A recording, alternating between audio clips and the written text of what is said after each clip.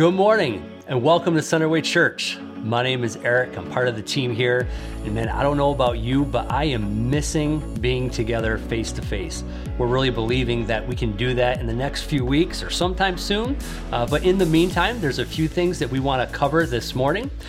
You can find our kids' messages on our website, centerwaychurch.com. Our kids go through the same text and a similar message as our adults do. And so if you're a parent or if you have kids in your life, you're going to want to check that out. Also on our website, you're going to find content and resources to help you along in your spiritual journey, from devotions to wallpapers and other resources. It's all right there. We're in the midst also of a cycle of circles, and if you're not a part of that yet, there is still time to sign up. All of our circles are being offered online, obviously, during this time. So please sign up, and there you can find a circle that's going to interest you and be of value to you. If you're watching this live this morning, there are ways for you to give us your information, as well as give financially, request prayer, as well as access the messages from weeks past. It's all right there on a tab. You can check that out. And if you're not watching this live, you can do all of those things on our website. A couple things of note for today. In just a moment, Kira is going to be reading the text for today. Then Claude is going to be coming and giving the message, followed by Meredith, who will give us instructions on what to do moving forward. And then after all of that, you're going to want to check out our Instagram Live and our Facebook Live platforms. There we're going to be responding to the word in song. Now, without further ado, here is Kira with the text for today.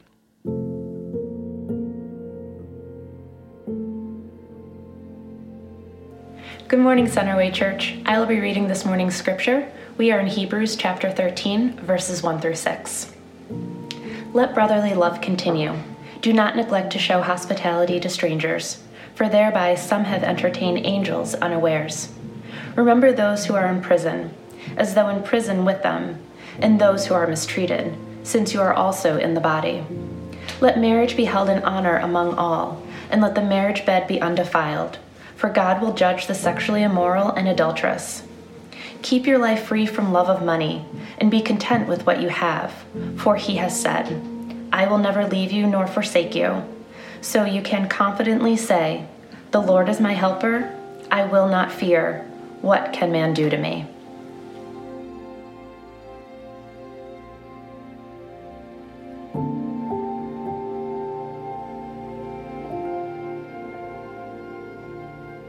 Good morning, everyone. My name is Claude, and my wife Meredith and I are the lead pastors here at Centerway.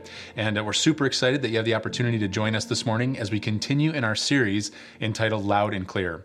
And this morning's message is entitled Contentment, specifically. So loud and clear, contentment. And we're continuing through the book of Hebrews. Specifically this morning, we're going to start unpacking the first part of Hebrews chapter 13, verses 1 through 6 that you just heard.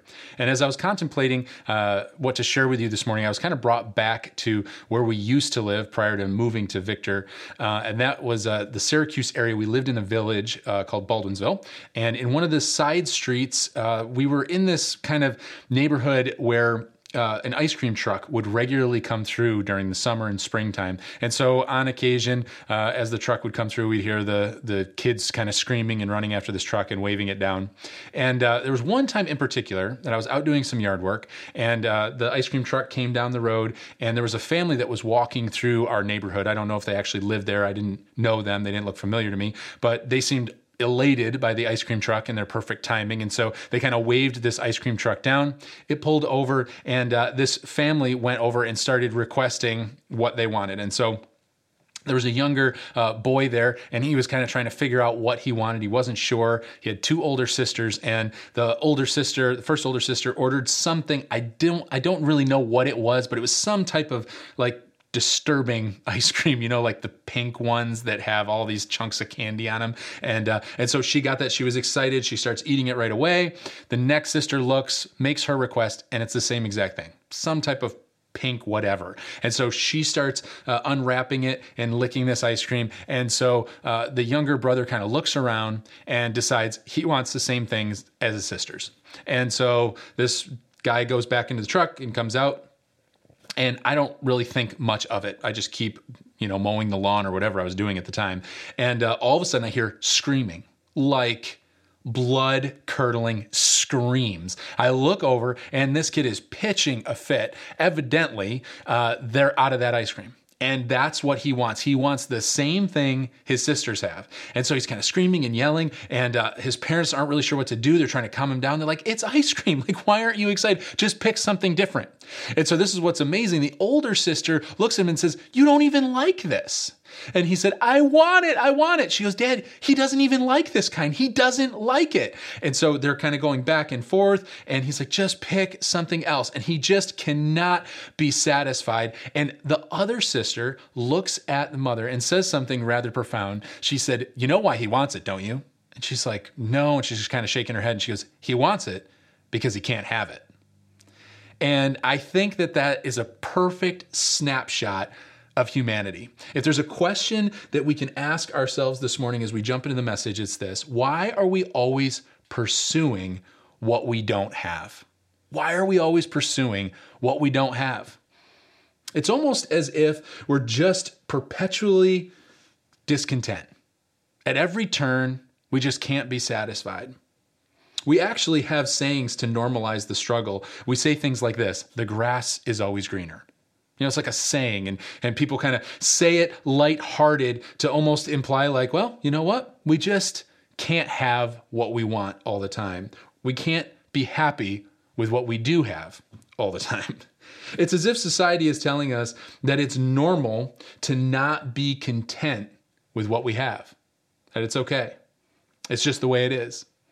So here's the dirty little secret.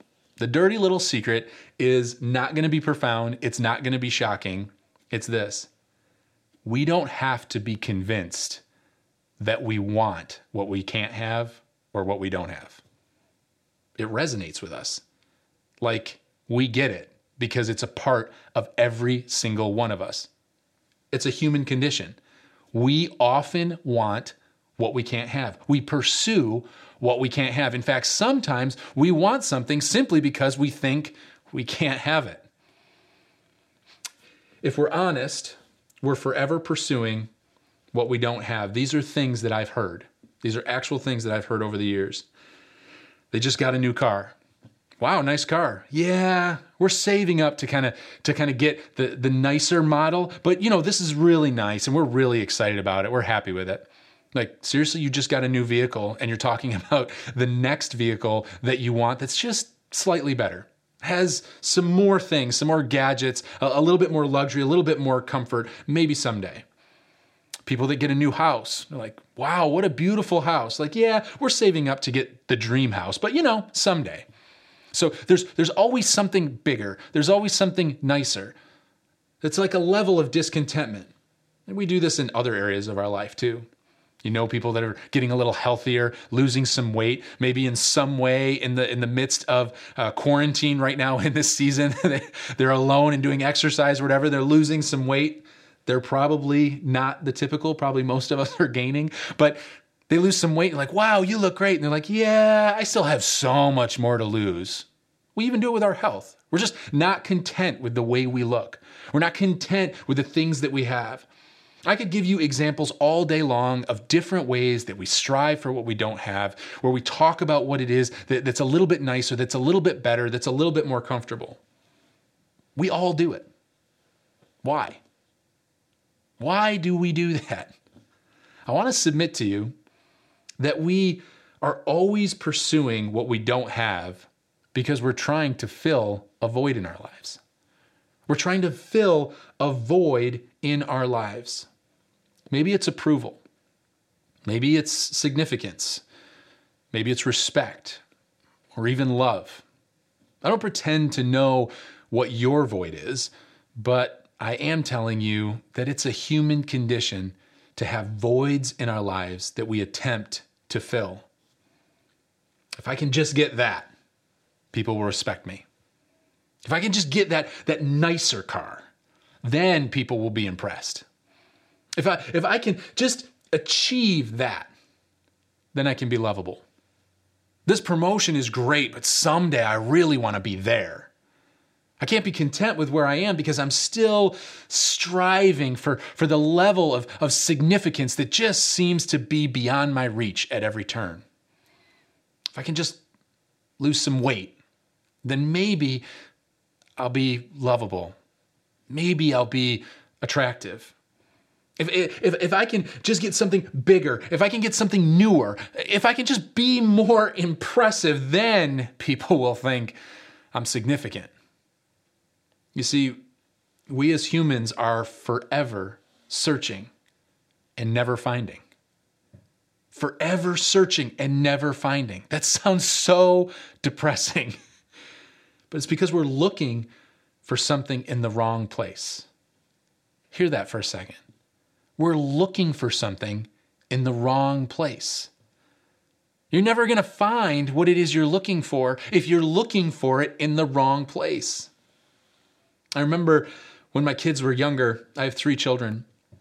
When they were younger, I would hide an object in the home. And it was kind of a game that we would play where they would run around and they would look for it. And it was a way for me, honestly, to avoid hide and seek because that would get exhausting and I'm not that easy to hide. So it was easier to hide an item, a toy or something like that. And so we would do it periodically. I remember one day in particular, Meredith was out of the house. And so I was watching the kids. We only had 2 at that time instead of 3. We have 3 now.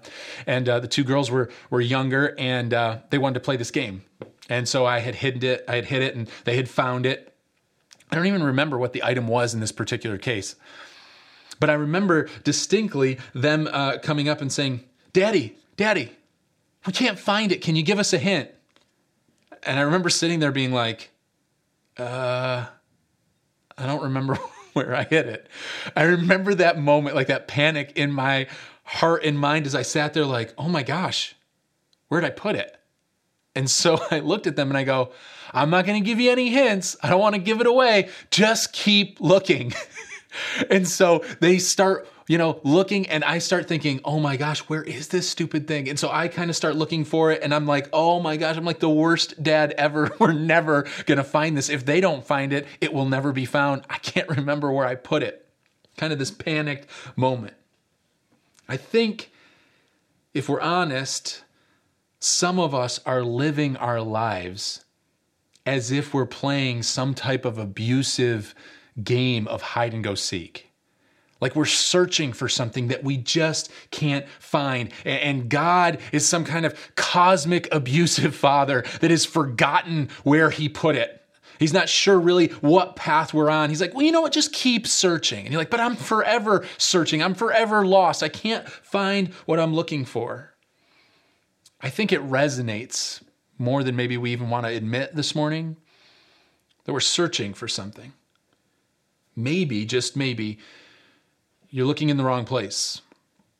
This morning's text provides loud and clear instructions concerning what actually matters in life and why. If we pick up at verse 1 of chapter 13, it says this, let brotherly love continue. Let brotherly love continue. Now, if you're the type of person that's like, listen, I can't memorize scripture. This one is some low-hanging fruit right there. You just memorize chapter 13, verse 1. It's a nice, concise verse. Let brotherly love continue.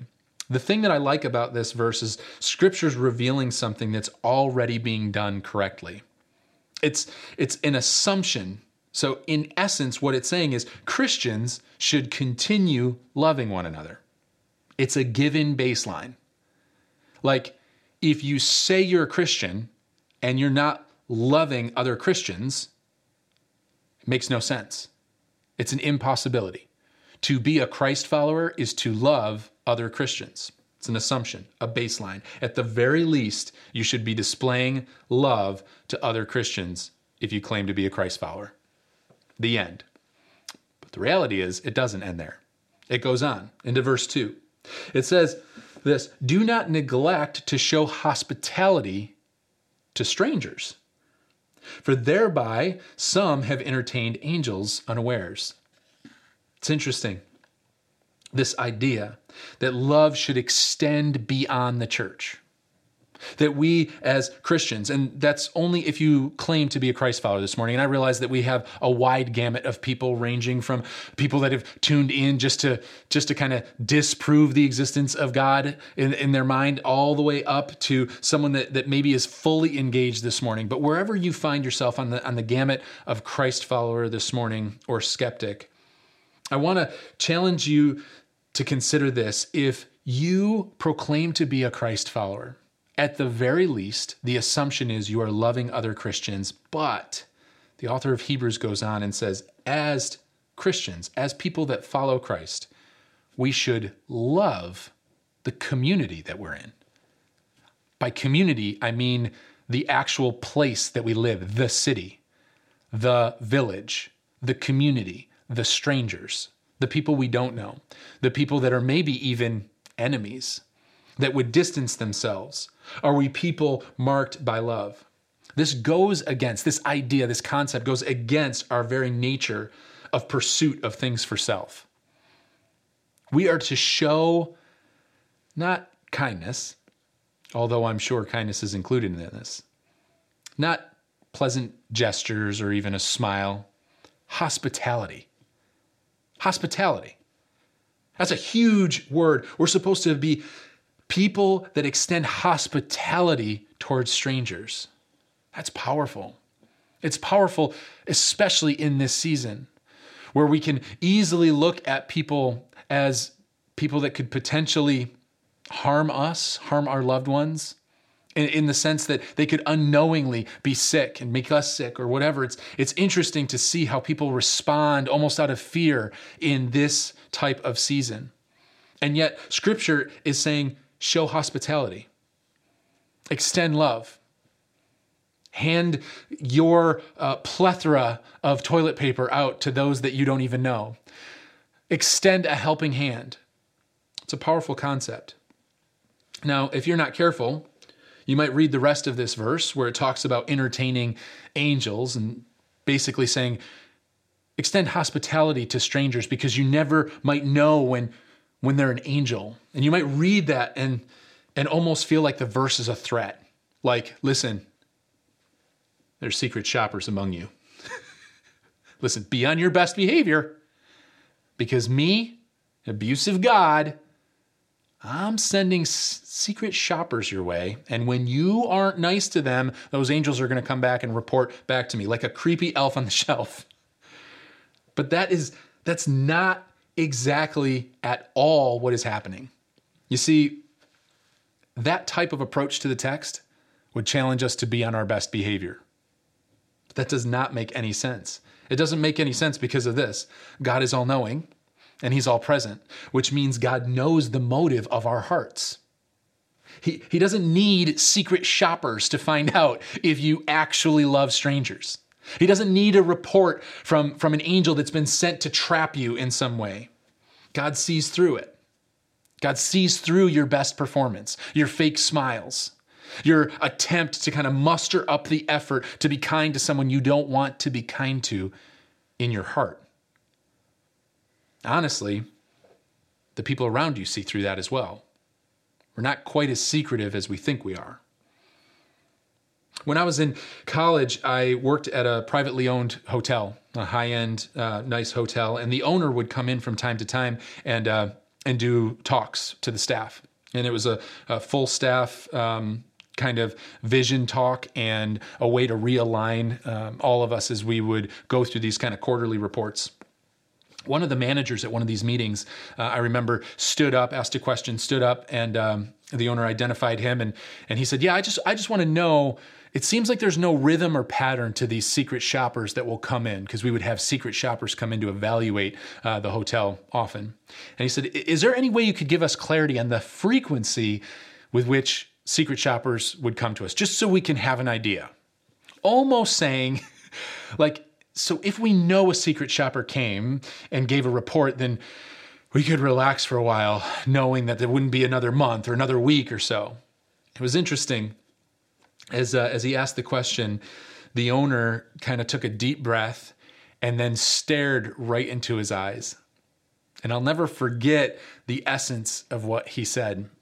I remember two words in particular. The two words were dignity and respect. He said this. He said, I have a word of advice for you in regards to the frequency of secret shoppers. Train your people to treat everybody with dignity and respect. Treat every person that way, and you'll have nothing to worry about. It was an interesting concept. You could hear a pin drop in the room. He was articulating something that was a culture he was trying to establish in a hotel that he owned. And that culture was, it's not about getting a good report card from the owner. This is about treating people with dignity and respect. And if you can train them to do that, then you don't have to worry about the secret shoppers ever. You see, the author of Hebrews mentioning the potential of interacting with an angel is not motivation to love strangers, but rather to challenge our assumptions, to challenge our preconceived notions about who people are. You see, the author of Hebrews is saying, stop looking at people at face value, making assumptions, have preconceived ideas, draw conclusions, knock it off.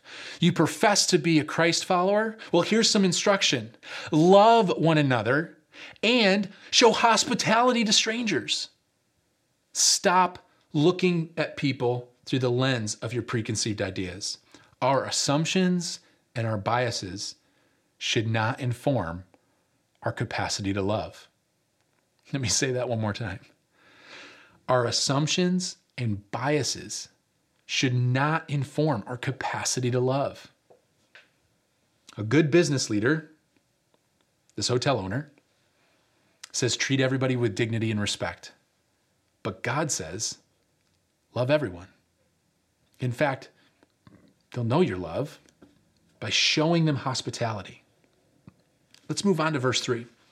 Verse 3 says, remember those who are in prison as though in prison with them, and those who are mistreated since you also are in the body.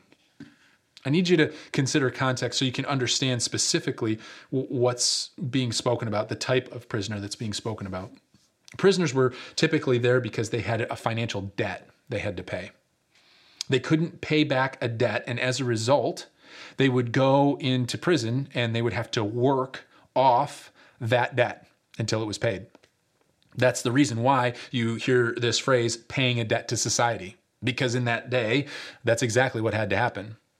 And the thing that was interesting about it is if they didn't work hard enough or in enough time to pay the debt back adequately, then the only conclusion would be they would have to sell themselves as slaves to pay the debt they owed. It was an interesting dynamic, and the reason why it was an interesting dynamic is because we have to understand that context so we can fully understand what the author is articulating. We should care for those in prison even today. So I'm not questioning that at all, but there's something deeper happening here that we're going to get back to in a moment. So I want us to kind of put that in the back of our mind. Consider the idea that when we visit people in prison, in this context, we're talking about people having to pay back a debt that they can't pay. Verse 4 moves on and says, let marriage be held in honor among all, and let the marriage bed be undefiled. For God will judge the sexually immoral and adulterous. This seems a little out of place here, right? We're kind of going through these instructions about debt to society, interacting with strangers, all of these things. And then all of a sudden it just seems to throw in this almost moral issue. It seems out of place. Sexual intimacy belongs only in marriage, is what the author is saying. Until we read on and consider the context, it seems out of place, but it's going to make more sense as we move on here in verse 5. It says this, keep your life free from the love of money. Keep your life free from love of money and be content with what you have. For he has said, I will never leave you nor forsake you. Love of money. Money's not evil. It's the love of money we have to be aware of. It's interesting because society then and society now tells us, have what you want and want what you don't have. Strive for it. Get it. It's the American dream, right? It's right at your fingertips. You work hard enough, you're going to get it. You want it? Get it. Nike says just do it. It's all about what it is that you want, what you don't have, and you can pursue. One commentator said it best. They said this: it's an economy of covetousness. So when you start talking about coveting, you start talking about desiring what you can't have, like someone else's wife, like someone else's husband, like money that you don't possess, like that car that your neighbor has, like the education that someone else is going to get at their college, or the scholarship that they're getting, or your friend at school's new pair of sneakers, or whatever it might be. You want what you can't have. So it's interesting. In this verse, God is saying loud and clear, be content with what you have. That's what the verse says. Keep your life free from love of money and be content with what you have. Contentment. It's huge. That's huge, you see, because discontentment leads to searching. When you're discontent, you search and you look, but a content person has the capacity to live life open-handed, showing hospitality to strangers. A content person can love even the unlovable. But how can we be content when we're wired towards discontentment? I mean, I started the whole thing talking about the reality that we want what we can't have, that we're literally perpetually discontent. So what do we do? How can we change? We can't. How exciting is that? We can't unless we've been a slave to our discontentment, literally imprisoned by the sin of our lives, facing a debt we could not pay. And in the midst of our brokenness, in the midst of the reality that we are literally a slave to the sin of our lives, that the debt that we have to pay is insurmountable, that in that moment we found a Savior that paid our debt and set us free. You see, Jesus came and lived the life that we could not live. He paid the price, the debt that we could never pay.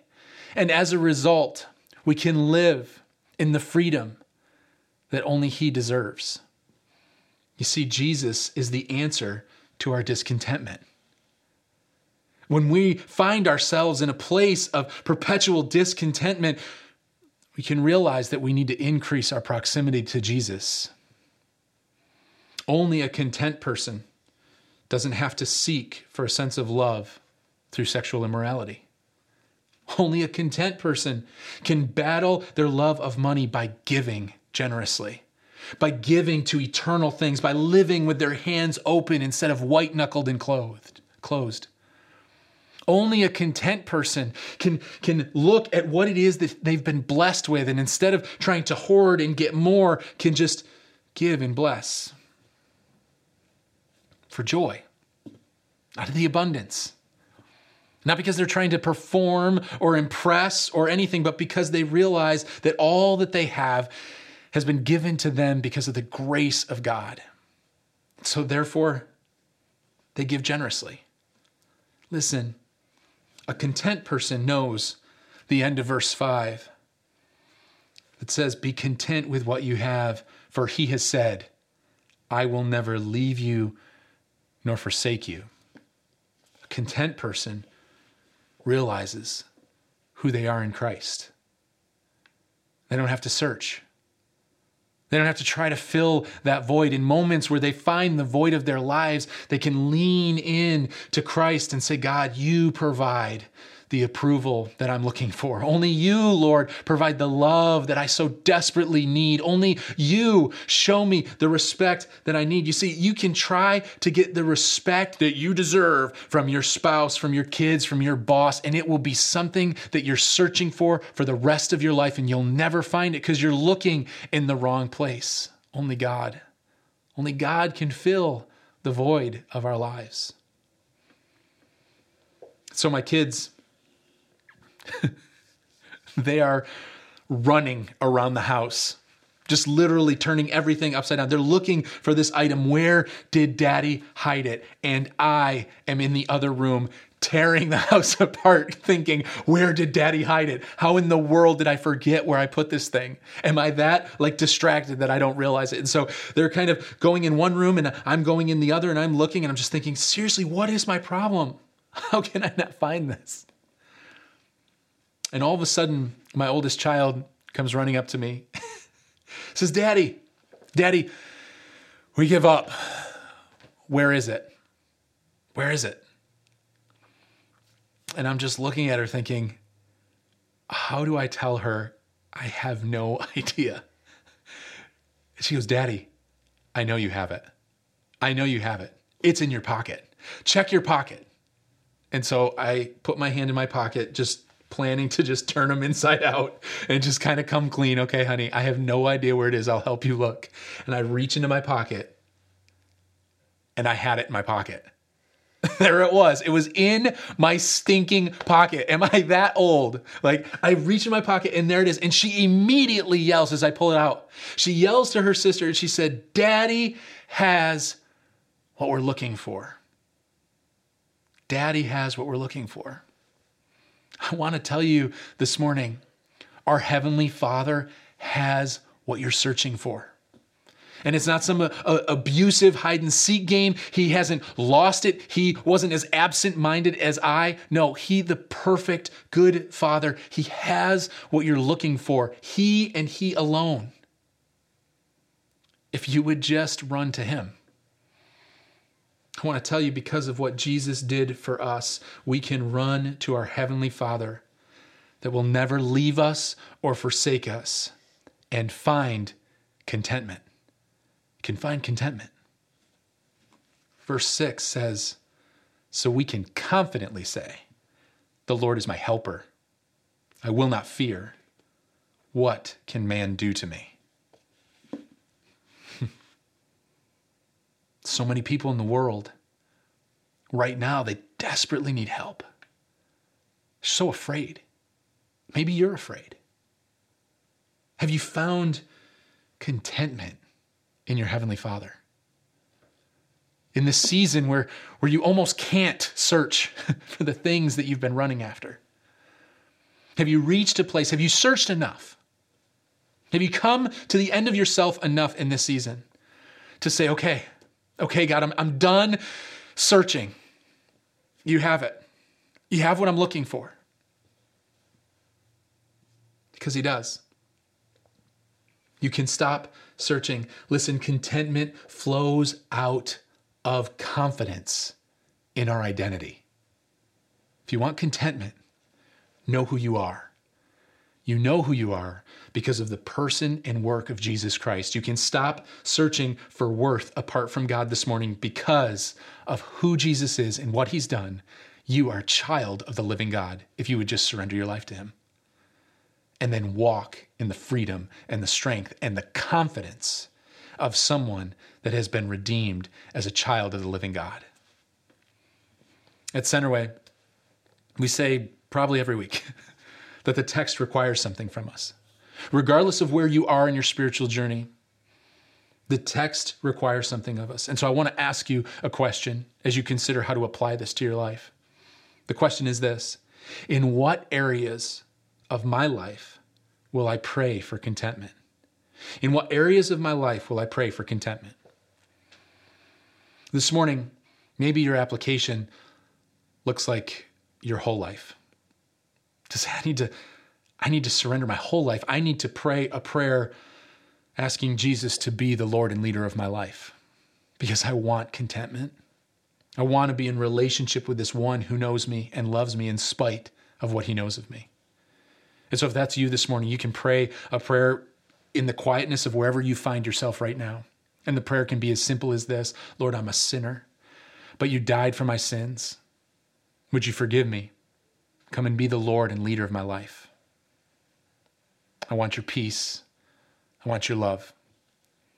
And in a moment like that, a relationship with Jesus Christ will begin.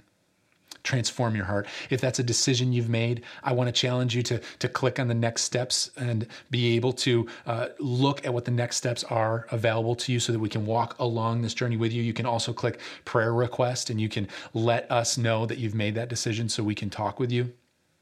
For others of us this morning, if you've already crossed that line of faith, I want to challenge you to look at the areas of your life that maybe you're searching, the areas of your life that you're discontent.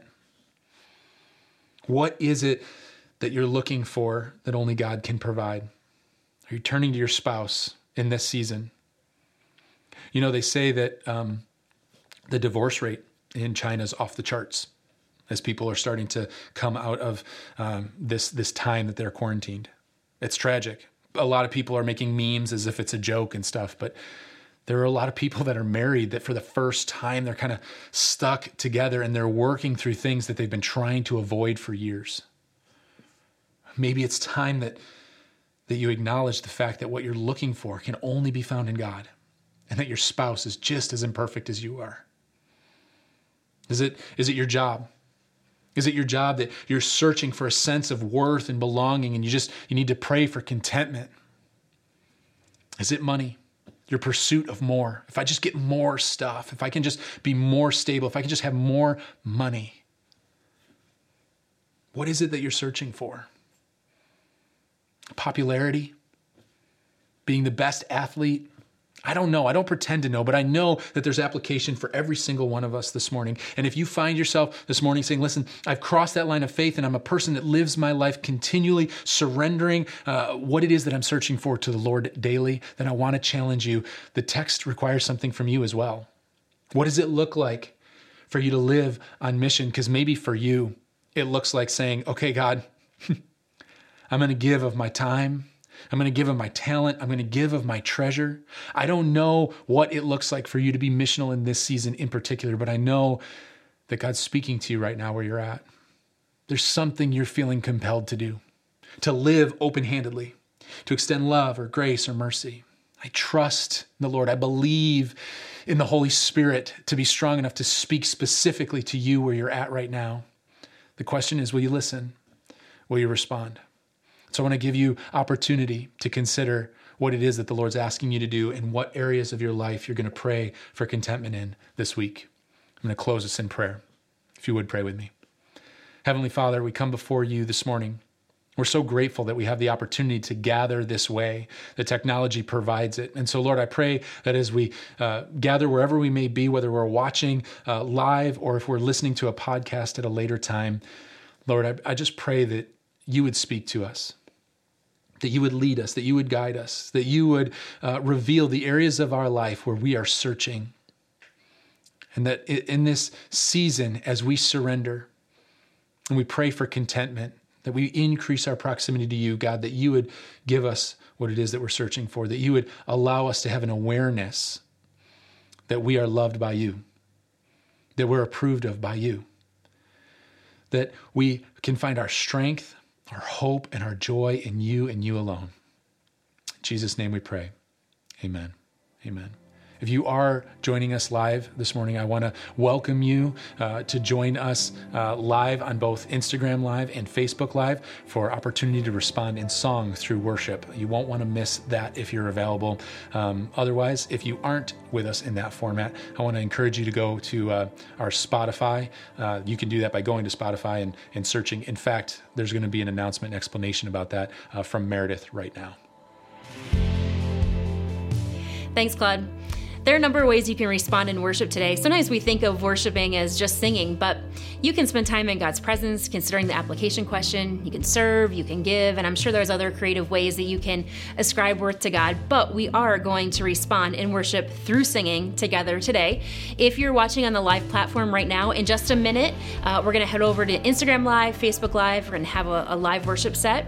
If you are watching or listening to this later, no worries. You can access the Spotify playlist that goes with this set in this series. Just search Centerway Church, look for the Loud and Clear playlist, and you'll have access to these songs from today and from the whole series, and you'll just get to use them as a backdrop really to your whole week, even if you're listening live right now, as you consider what God is up to in your life. So if you're listening live, we're going to head over to Instagram and Facebook right now. See you over there.